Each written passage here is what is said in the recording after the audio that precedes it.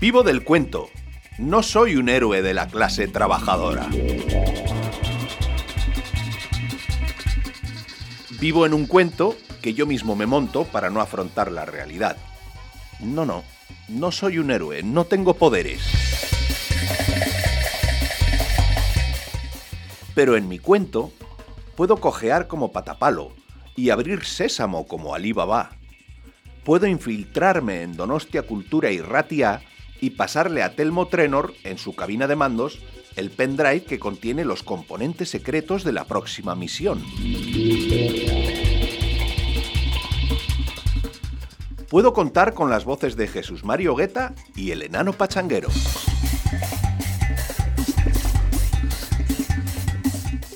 No hagas caso a esos cuentistas que se inventan cualquier historia con tal de sacarte los cuartos. Bienvenidas, bienvenidos a Vivo del Cuento.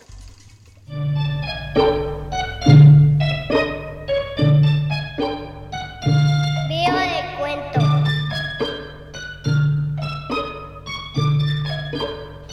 Vivo del Cuento.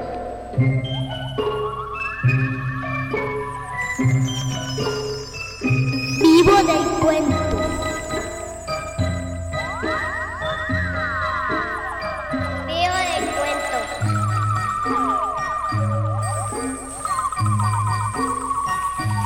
Vivo del Cuento.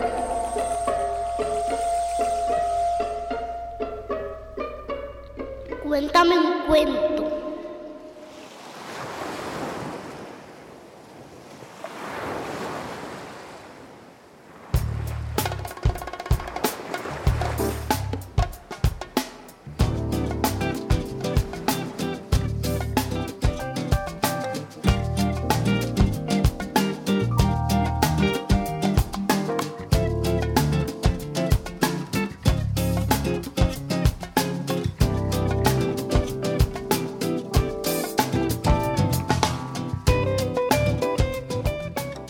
Rubem Fonseca nació en Juiz de Fora, Minas Gerais, el 11 de mayo de 1925 y murió en Río de Janeiro el 15 de abril de 2020, hace apenas 2 años. Comenzó a publicar a los 38 años de edad, siendo antes abogado, comisario de policía y administrativo.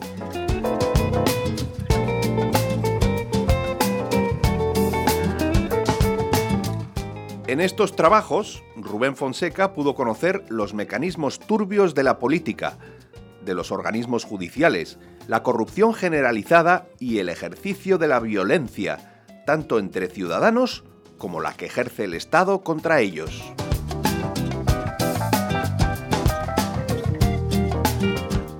Todas estas experiencias quedan minuciosamente plasmadas en sus libros de cuentos, que son muchos. Los prisioneros en 1963, El collar del perro en el 65, Lucía McCartney en el 67, Feliz año nuevo en el 75, El cobrador en el 79, Novela negra y otras historias en el 92, El agujero en la pared en el 95, Historias de amor en el 97, La cofradía de los espadas en el 98, Secreciones, excreciones y desatinos ya en el 2001, Pequeñas criaturas en el 2002, Ella y otras mujeres en el 6, Axilas y otras historias indecorosas en el 11, Amalgama en el 13, Historias cortas en el 15, Calibre 22 en 2017, aunque está todavía sin traducir, y finalmente Carne cruda en 2019.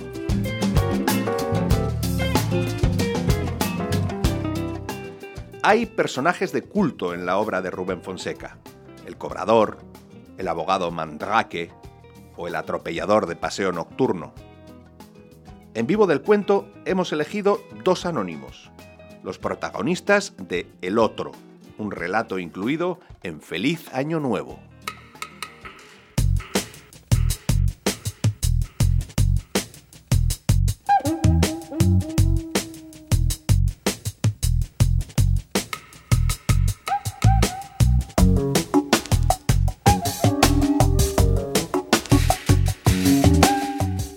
Otro, un cuento de Rubem Fonseca.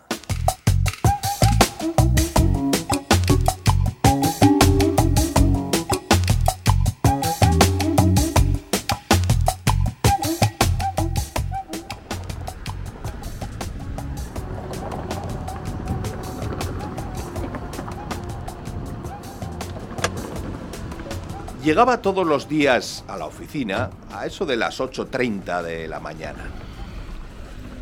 El carro paraba a la puerta del edificio y yo bajaba. Andaba 10 o 15 metros y entraba en la oficina.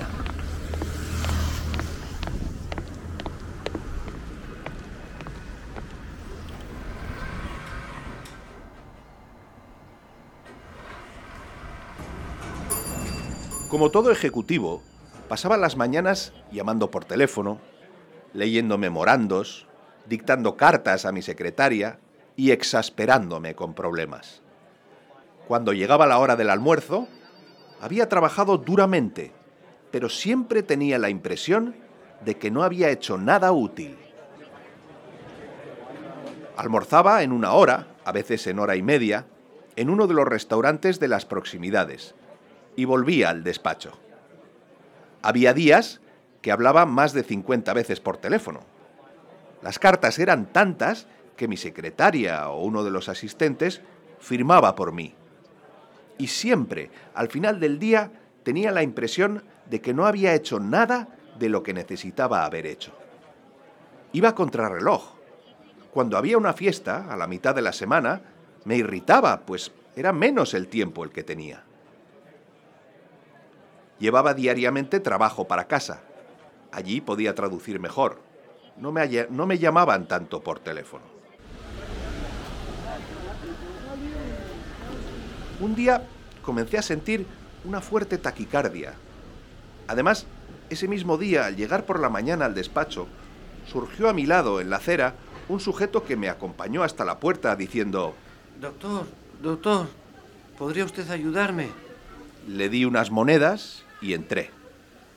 Poco después, cuando estaba hablando por teléfono con Sao Paulo, mi corazón se disparó. Durante algunos minutos latió con un ritmo fortísimo, dejándome extenuado. Tuve que tumbarme en el sofá hasta que pasó. Estaba atontado, sudaba mucho, casi me desmayé. Esa misma tarde fui al cardiólogo. Me hizo un examen minucioso, inclusive un electrocardiograma de esfuerzo, y al final dijo que necesitaba bajar de peso y cambiar de vida. Me hizo gracia. Entonces me recomendó que dejara de trabajar algún tiempo, pero le dije que eso también era imposible. Finalmente me prescribió un régimen alimenticio y me mandó que caminara por lo menos 2 veces al día. Al día siguiente, a la hora del almuerzo, cuando fui a dar la caminata recetada por el médico, el mismo sujeto de la víspera me detuvo pidiéndome dinero. Era un hombre blanco, fuerte, de pelo castaño, largo. Le di algún dinero y proseguí. El médico había dicho con franqueza que si no tenía cuidado, en cualquier momento podía tener un infarto. Tomé 2 tranquilizantes aquel día, pero eso no fue suficiente para dejarme totalmente libre de tensión. Por la noche no llevé trabajo para casa, pero el tiempo no pasaba. Intenté leer un libro, pero mi atención estaba en otra parte, en la oficina. Encendí la televisión, pero no logré aguantar más de 10 minutos. Volví a mi caminata después de la cena y me quedé impaciente, sentado en un sillón, leyendo los diarios, irritado. A la hora del almuerzo, el mismo sujeto se emparejó conmigo pidiendo dinero. Pero, ¿todos los días? Doctor, mi madre está muriendo. Necesita medicinas. No conozco a nadie bueno en el mundo, solo a usted. Le di 100 cruceiros. Durante algunos días, el sujeto desapareció. Un día, a la hora del almuerzo, estaba caminando cuando apareció súbitamente a mi lado. Doctor, mi madre murió. Lo siento mucho. Murió. Intenté desembarazarme de él y comencé a andar rápidamente, casi corriendo. Pero él corrió detrás de mí diciendo: ¡Murió! ¡Murió! ¡Murió! Y extendió los dos brazos contraídos en una expectativa de esfuerzo, como si fueran a colocar el ataúd de la madre sobre las palmas de sus manos. ¿Cuánto es? Con 5.000 cruceiros, él enterraba a su madre. No sé por qué, saqué un talonario de cheques del bolsillo e hice allí, de pie, en la calle, un cheque por aquella cantidad. Mis manos temblaban. ¡Y ahora basta!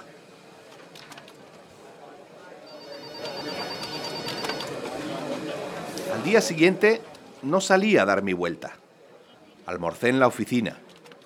Fue un día terrible en que todo salía al revés.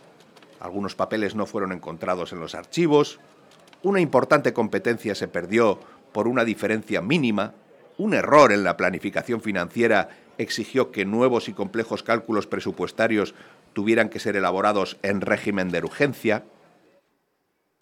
Por la noche, incluso con los tranquilizantes, mal conseguí dormir. Por la mañana fui a la oficina y, en cierta manera, las cosas mejoraron un poco.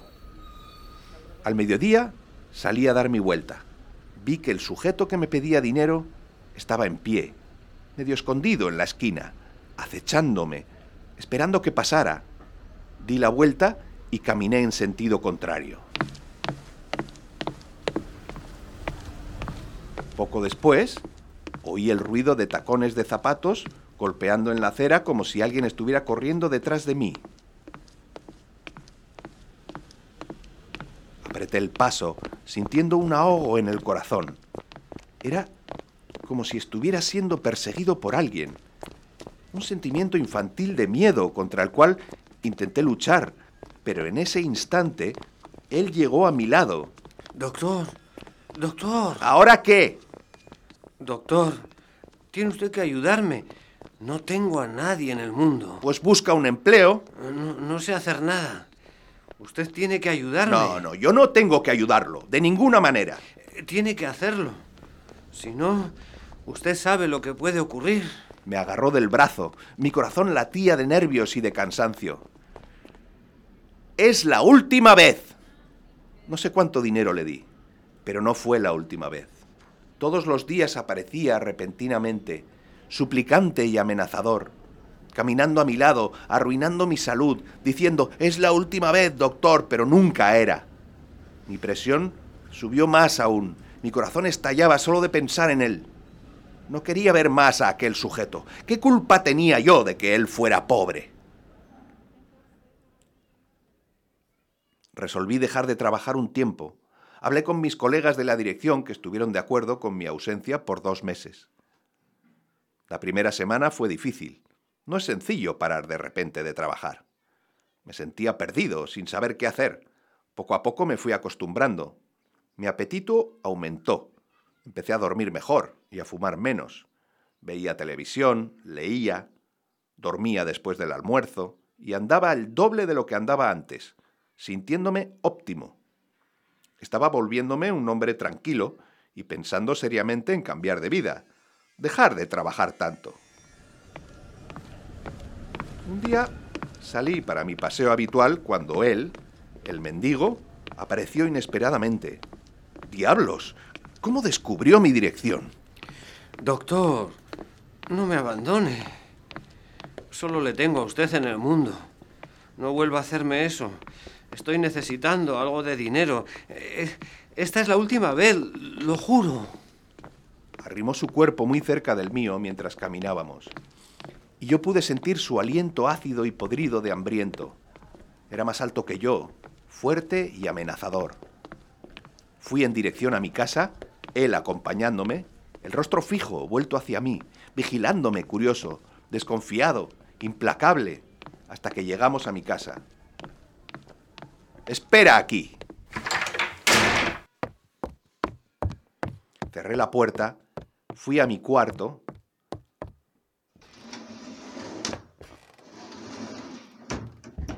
Volví, abrí la puerta y al verme dijo: No haga eso, doctor. Solo lo tengo a usted en el mundo. No acabó de hablar, o sí acabó, no lo oí, con el ruido del tiro. Cayó al suelo. Entonces vi que era un niño delgado, con espinillas en el rostro y de una palidez tan grande que ni la sangre que fue cubriendo su faz conseguia esconder. A polícia não registrou nenhuma queixa. O delegado Cabeção acredita que já deve estar preso, mas não sabe como identificá-lo. Ninguém sabe realmente a nacionalidade e muito menos a identidade desse jovem criminoso subdesenvolvido.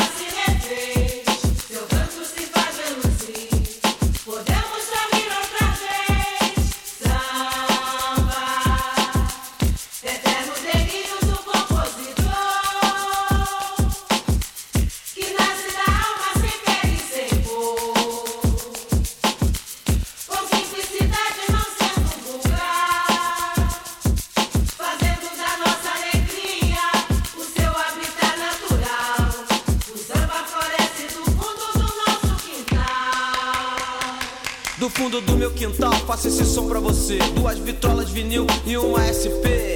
Estilo variado fazendo a estrutura balançar. Cantando rap, samba, laia, laia, laia. Deixa a temperatura do recinto quente. Com o microfone na mão abalando tudo pela frente. Eu entro no samba com meu hip hop. O DJ solta a base, a mulata sacode. Não precisa prestar atenção no que eu tô dizendo. Não tenho que rimar, eu mando um remendo. Agora lembre de uma boa que rima com samba. Eu sou da nova geração e minha ginga de bamba, mas sempre influenciado pela velha guarda. Veio do fundo do quintal, essa parada, fronteira não há pra nos impedir. Você não samba, mas vai ter que aplaudir.